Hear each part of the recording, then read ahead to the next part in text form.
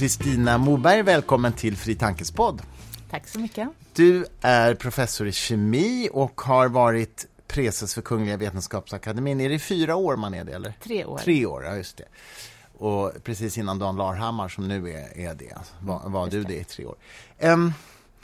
Först vill jag liksom få ett grepp om vem du är. Vad ledde dig in i kemiintresset från början? Hur blev du kemist? Det var inte givet från början. Jag var intresserad av matematik och naturvetenskap, kanske framförallt fysik. Och jag började läsa matematik och fysik. Men tänkte sen att jag skulle pröva kemi, lite inspirerad av Inga Fischer-Hjalmar som hade gjort samma sak. Och sen gå tillbaka till teoretisk fysik. Vem är det? Inga Fischer-Hjalmar var en professor i teoretisk fysik i Stockholm. Och som var en väldigt framstående professor och en förebild för många kvinnor, skulle jag säga. Överhuvudtaget en förebild. Och hon läste kemi och gick sen tillbaka till teoretisk fysik. Och jag trodde nog att jag skulle göra samma sak. Men när jag läste kemi på universitetet så tyckte jag att det var intressant och bestämde mig då för att fortsätta med kemi. Kan du på något sätt beskriva för lyssnarna vad med kemin som var intressant? Alltså, på vilket sätt är kemi intressant? Varför är det intressant? Ja, det som jag tycker egentligen är intressantast är att förstå och att förklara olika fenomen. Och då kan man ju möjligtvis tycka att det är konstigt att jag ägnar mig åt organisk kemi. Där det är väldigt mycket man ska lära sig utantill. Men det finns väldigt mycket fenomen att förklara inom den organiska kemin. Och det jag tyckte var speciellt intressant. Också att konstruera molekyler, att försöka hitta på metoder att kunna konstruera tredimensionella molekylära nätverk har varit väldigt intressant. När du säger att inom organisk kemi så är det mycket att lära sig utantill, hur menar du då? Det är mycket regler, eftersom det är en väldigt hög utsträckning en experimentell och en empirisk vetenskap så behöver man alltså ha en stor kunskap om vad som har gjorts tidigare som man behöver lära in. Där inte allt är så självklart och just att det är en väldigt hög utsträckning empirisk vetenskap. Kanske vi ska förklara för lyssnarna vad är egentligen skillnaden på organisk och oorganisk kemi? Organisk kemi är en enkel definition, det är kolföreningar i kemi. Alltså alla föreningar som innehåller kol. Väldigt mycket av, kan vi säga, livets kemi som är organisk kemi också. Okej, och oorganisk kemi är resten så att säga? Ja, det är det som inte innehåller kol, mineraler. Ja, just det. Det låter ju spontant som att organisk kemi så att säga är ett större fält då än organisk. Är det så?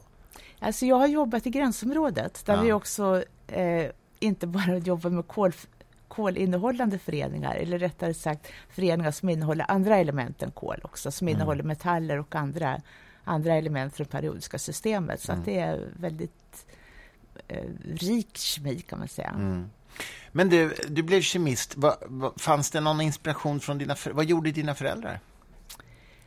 Min pappa båda mina föräldrar kommer från en liten by i Värmland där det inte fanns möjlighet till mer än 7-årig folkskola. Men min pappa ville läsa vidare och läste på Hermods och sedan så kom han så småningom till Billerud och sedan till Korsnäs i Gävle. Och min mamma har alltid varit hemmafru. Min pappa sysslade inte med naturvetenskap, han sysslade med samhällsplanering. Var intresserad av historia i viss utsträckning, möbler, konst. Men skulle du säga att det var ett så att säga, intellektuellt hem, ett läsande hem du växte upp i? Något sådana läsande hem får jag nog säga. Det lästes böcker i hemmet så att man var inspirerad. Det var självklart att jag och mina 2 systrar skulle gå i skola och ha en hög utbildning också. Det var det? Ja. Det var okej. Intressant. Sen blev du professor då i kemi på KTH, eller hur? Ja. Ja, precis. Och det är där du är idag det är där du är verksam. Precis. Nu är jag professor emeritus sedan en tid tillbaka. Men jag är fortfarande verksam på KTH. Ja. Du är ju också aktuell nu med att du skriver förordet till en vetenskaplig klassiker som kommer ut på svenska av Marie Curie.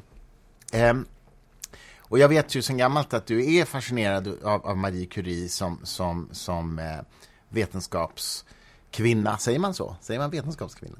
Numera så säger man mer och mer kvinna. Tidigare sa man vetenskapsman. Alltså, okay, ja. Berätta, vad betyder Marie Curie för dig? Det har alltid varit en speciell kvinna. Många stora inom vetenskapen som Einstein och så vidare är ju fascinerande personer. Man blir nyfiken på hur de har kunnat göra det som de har gjort inom vetenskapen. Och Marie Curie är ju speciell eftersom hon var så pass ensam som kvinna på den tiden. Mitt stora intresse för det blev under kemins år som FN deklarerade 2011. Och anledningen till att det var 2011 var att det var 100 år sedan Marie Curie fick sitt andra Nobelpris. Priset i kemi. Och då fick jag faktiskt i uppdrag av dåvarande Presas vetenskapsakademin att hålla ett minnestal över Marie Curie. Och det var då jag började studera henne närmare. Jag förstår. Hon fick alltså Nobelpriset 2 gånger, men inte i kemi båda gångerna. Utan fysik första gången. Första gången i fysik. Kommer du ihåg vilket år det var? 1903. Och det var tillsammans med hennes man då, Pierre Curie och Becquerel, som var den första som hade noterat och upptäckt den radioaktiva strålningen. Och det andra priset i kemi, vad var det för? Det var för isolerande till upptäckten av de 2 nya grundämnena, radium och polonium. Just det, precis. Polonium som bland annat används i giftmordssammanhang. Ja, läskiga saker. Vem fick hon det priset tillsammans med? Det fick hon ensam. Helt ensam? Ja, Okej. Intressant, för nu för tiden är det ju nästan alltid 3 som får dela på pris. För det mesta är det 3. För det mesta, ja.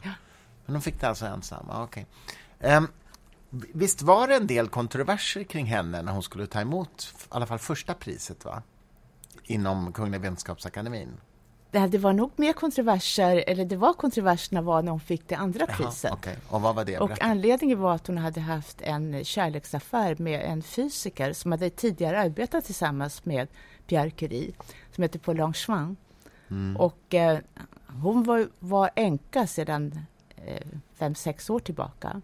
Men han var en gift man och det här sågs inte med blida ögon. Det är otroligt alltså att man moraliserar så när hon dessutom har blivit änka. Det är rätt märkligt. Men man sa då att det var en plötsligt utlänning som hade kommit till Frankrike och förstörde franska äktenskap. Och man skrev väldigt mycket tidningar om det här också. Langevins hustru publicerade en del korrespondens som de hade haft mellan sig. Och det här blev känt precis i samband med att Nobelpriset 1911 tillkännagavs.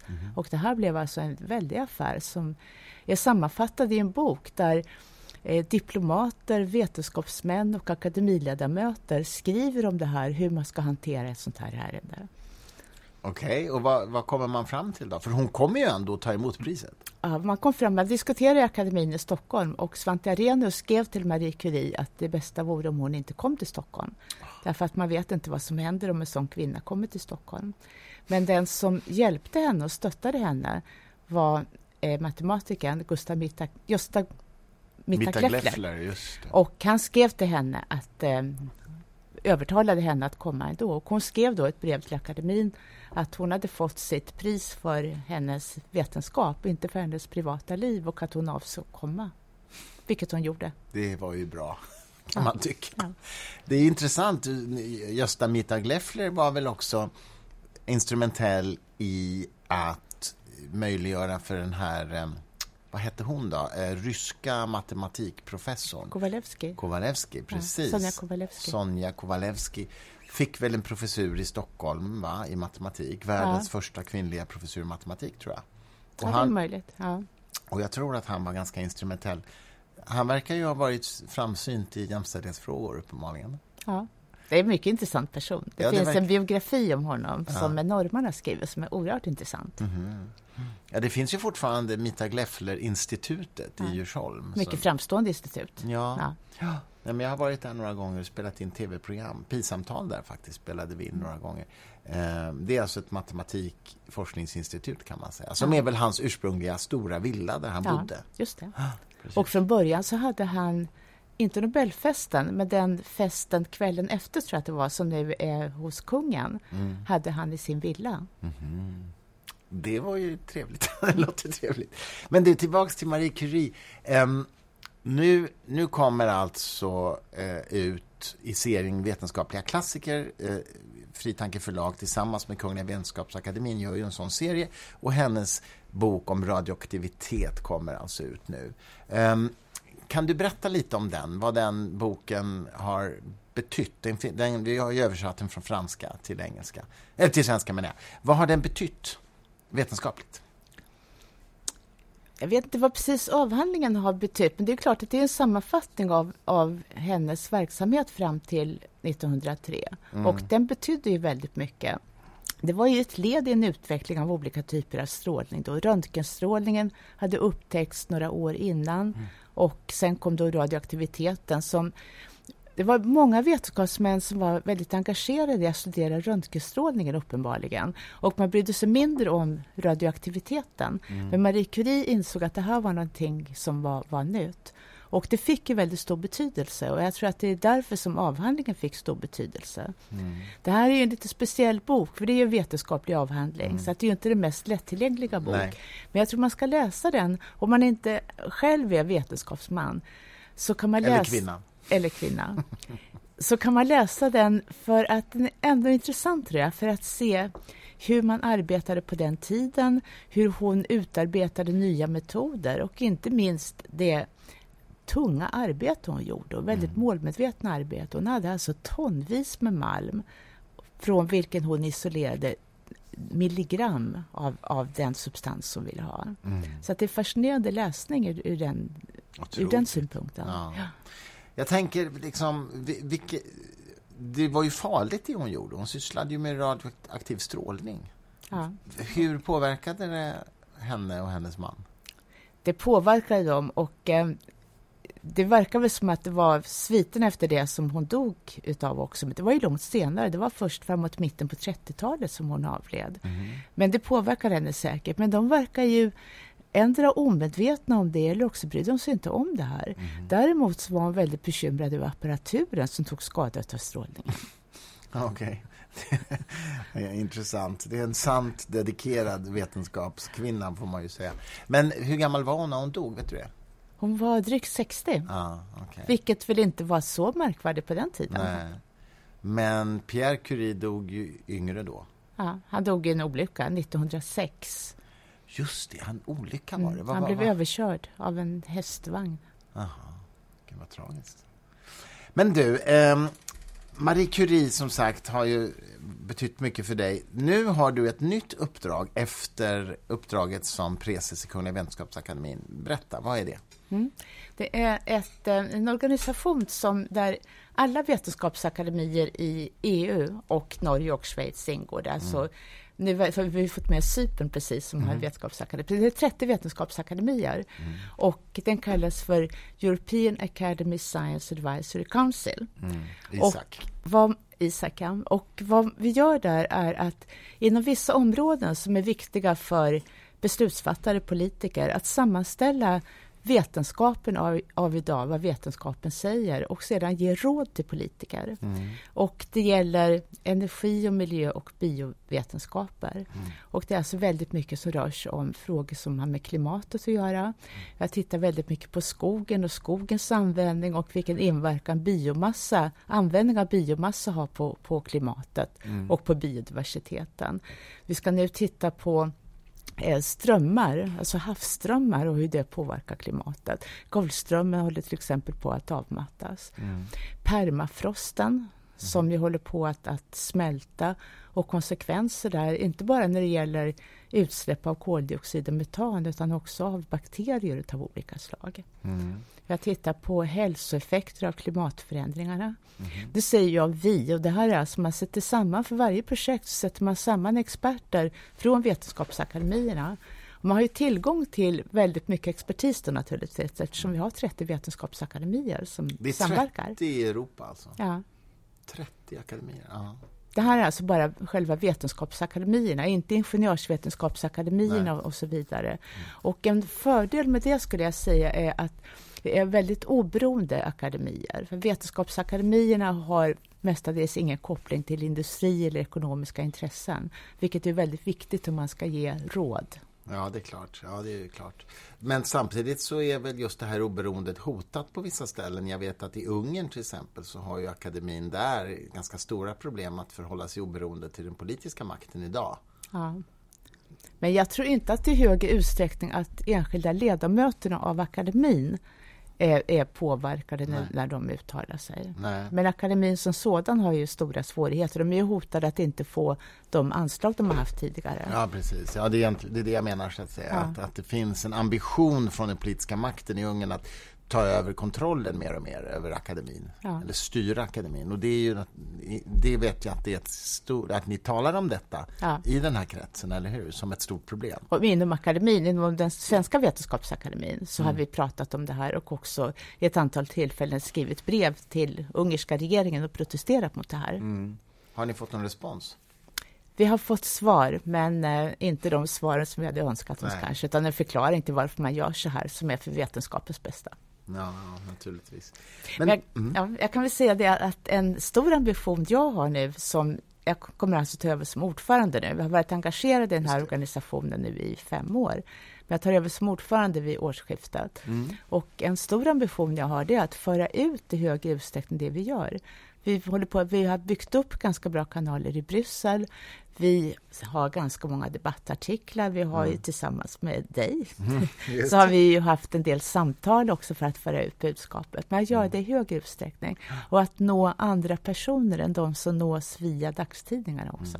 Ja, men det där är ju väldigt roligt tycker jag. Och jag vet ju det under din tid som preses för Kungliga Vetenskapsakademin. Jag kommer ihåg att du höll ett tal på er högtidssammankomst där du verkligen lyfte fram det här. Vikten av att akademin kommunicerar till allmänheten och står upp för upplysningens ideal. Liksom. Alltså de vetenskapliga upplysningsidealen. Det verkar ligga dig väldigt varmt om hjärtat så att säga. Hur vill du göra det i den här nya rollen som president för den europeiska? Jag vill för det första fortsätta det som vi har gjort i större utsträckning, men sen också använda andra media som jag tror att vi behöver råd från unga akademin till exempel, för att veta hur vi ska bete oss. Ja, men jag tror att du har så rätt i det. Alltså, idag, läsandet går ju ner, det vet ju jag som bokförläggare, men istället går man gärna på live-grejer, alltså events helt enkelt, där man kan lyssna på riktiga människor på en scen. Och även film och video, dokumentärfilmer är ju... Vi pratar om det inom förlaget nu, att börja satsa på dokumentärfilm, och jag tror att man kan nå en helt annan målgrupp som kanske inte läser så mycket böcker, men som gärna kollar på Netflix och liknande streamingtjänster och göra bra grejer, bra material på det sättet, det tror jag. Inte minst den här typen av poddar på hemsidan. Poddar, precis, som vi gör just nu, exakt. Ja, men precis. Du, hur länge är du ordförande för den europeiska akademin? Är den begränsad i tid också? Ja, det är 3 år och sen är man past president för att stötta den nyvalda presidenten i 4:e året. Okay. Vem är president nu då, fram till årsskiftet? Han heter Thierry Courvoisier och är astronom från Genève i Schweiz. Aha, okej. Och du känner honom förstås? Ja, jag känner honom väl nu. Vi har ju träffats väldigt mycket nu när det gäller övertagandet. Ja, jag förstår. Innebär det att du kommer att vara mycket utomlands nu då under den här 3-årsperioden? Ja, det blir ganska mycket resor för att lansera olika rapporter och för att vara med vid olika event. Mm. Har den här europeiska organisationen något kontor, något säte någonstans? Ja, vi har just nu sedan ganska många år tillbaka på Leopoldina, som är den tyska vetenskapsakademin som ligger i Halle i Tyskland. Okej, så där håller ni till så att säga med en kansli? Ja, där finns kansliet. Ja.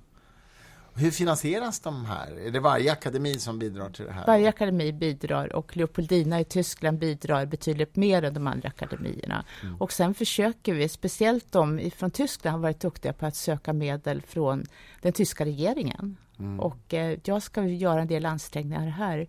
Det är inte så lätt att få medel till europeiska projekt. Det är lättare att få för svenska projekt. Jo, det är klart.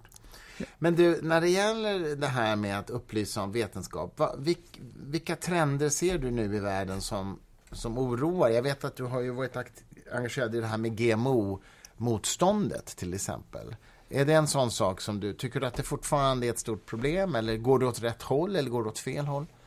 Ja, det är fortfarande ett problem. Och speciellt i Europa, inte i hela världen, men i Europa är det fortfarande ett problem. Det finns i andra fall neonikotinoider som är bekämpningsmedel som har använts eller används fortfarande i viss utsträckning för att man använder för grödor innan man har sått grödorna. Det här påverkar bin och det påverkar på så sätt att de hittar inte hem igen. Och det här är ju en väldigt stor betydelse för pollinering, för växter överhuvudtaget. Och där vår rapport när det gällde neonikotinoider hade väldigt stor betydelse. Nu försöker industrin påverka så att man ska ändra sina beslut i Bryssel och inte förbjuda för olika typer av bin. Det är för honungsbin det är, man har sett en påverkan, påstår man, men det gäller andra bin. Så att industrin kan påverka i många fall.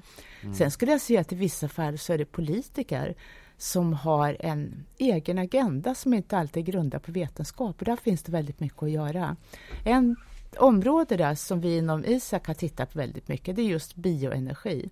Vilket kan vara väldigt bra i många sammanhang, men där återbetalningstiden, vad man säger är att man eldar biobränslen så bildas det koldioxid som sen tas upp igen, så man har ett cykliskt förlopp. Men i vissa fall så har det här väldigt lång omloppstid, vilken kan vara över 100 år. Och där har vi försökt reda ut och sammanfatta det som vetenskapen säger idag. Men där har ju politikerna ett väldigt annorlunda budskap. Och vad är det då? Att man ska öka biobränslen överhuvudtaget. Man ska blanda in biobränslen i bensin. Man ska använda biobränslen till flyget. Vi har hela stora Värtaverket där man bränner biobränslen. Och det här kan säkert vara bra i viss utsträckning, men man gör ingen skillnad på olika typer av biomassa. Och vad säger vetenskapen, menar du, som är något annat än det som politikerna säger? Ja, vetenskapen pekar på för det första den här långa omloppstiden, att det kan ta över 100 år innan den här koldioxiden tas upp igen. Och börjar man till och med skörda träd, vilket man gör i USA och även i regnskog i Brasilien, så försvinner ju växter som är vår viktigaste koldioxidsänka. För det är träd som är det viktigaste vi har för att ta upp den koldioxid som finns i atmosfären. Så det är en annan problem också är att biobränslen har väldigt låg energitäthet, så att för att få en viss energimängd så släpper man ut mer koldioxid när man eldar biobränslen än när man eldar kol. Nackdelen med kol är att man släpper ut mer kol i omloppet i atmosfären. Men i vissa fall så anser man att det ändå kan vara fördelaktigare än biobränslen. Men du, om vi går tillbaka till det här med GMO, genmodifierade grödor. Vad tror du att det här starka motståndet beror på mot det? Jag vet inte säkert, men en orsak är ju att det är en väldigt utbredd rädsla för vad som kan hända här. Som väl kanske har varit befogad, men som jag ser det allt mindre befogad, eftersom vetenskapen har tittat väldigt mycket på det här. Och man kan göra väldigt selektiva ändringar numera också. Med CRISPR-Cas9 eller? Ja, just det. Och det finns ju väldigt många fördelar som jag tycker man bortser från när det gäller att kunna minska användningen av växtskyddsmedel till exempel. Kunna odla effektivare. Men de som är emot GMO hävdar ju ofta försiktighetsprincipen och säger så här, vi kan inte veta att det är ofarligt på lång sikt, därför bör vi inte göra någonting. Vad är ditt svar? Vad är ditt motargument? Eftersom det finns andra, för det första så har man då tittat på det här väldigt vetenskapligt, så att man kan bemöta väldigt mycket av de här argumenten. Nu är inte det här precis mitt område, men man kan ju bemöta väldigt mycket av det. Sen har man ju andra nackdelar om man inte använder GMO. Som just växtmedel som man måste spruta ut på åkrarna för att inte insekter ska angripa till exempel. Nej, men precis, man måste ju rimligen titta på alternativen och vad som är problemet med det. Så att säga. Nej, men det är intressant det där. Jag har tänkt mycket på det. Försiktighetsprincipen skulle man ju kunna tillämpa på nästan vad som helst. Då skulle man ju inte få någonting gjort överhuvudtaget, så att säga. Nej. Av nyheter, så att säga. Så att men varför just det där ska vara ett särskilt föremål för försiktighetsprincip, det är lite svårt att förstå. Jag tror att det är någon nästan kryptoreligiös känsla inför naturen som handlar om att inte mecka med naturen. Som kan ligga bakom. Och jag tycker nästan det är en liknande känsla när det gäller biobränsle. Det är så naturligt det hela, så man tycker att det är bra. Men vi måste alltså bli bättre att föra ut vetenskap på ett sätt som är attraktivt för gemene man blir intresserad av att lyssna på. Ja. Jo, det där är verkligen sant. Du, vad säger du om årets Nobelpris i kemi då? Tycker du att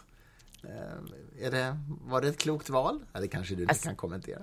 Alltså alla val när det gäller kemipriset, fysikpriset också, är kloka val skulle jag säga. Okay. Det ligger så mycket arbete och så mycket tankar, så mycket diskussioner bakom det, så mycket utredningar bakom det. Och det här är ju ett pris som har fått det som de har kommit fram till har fått oerhört stor betydelse. Och man ser ju runt om i världen hur välkomnat det här är. Och de flesta säger äntligen, och man har väntat på det här länge.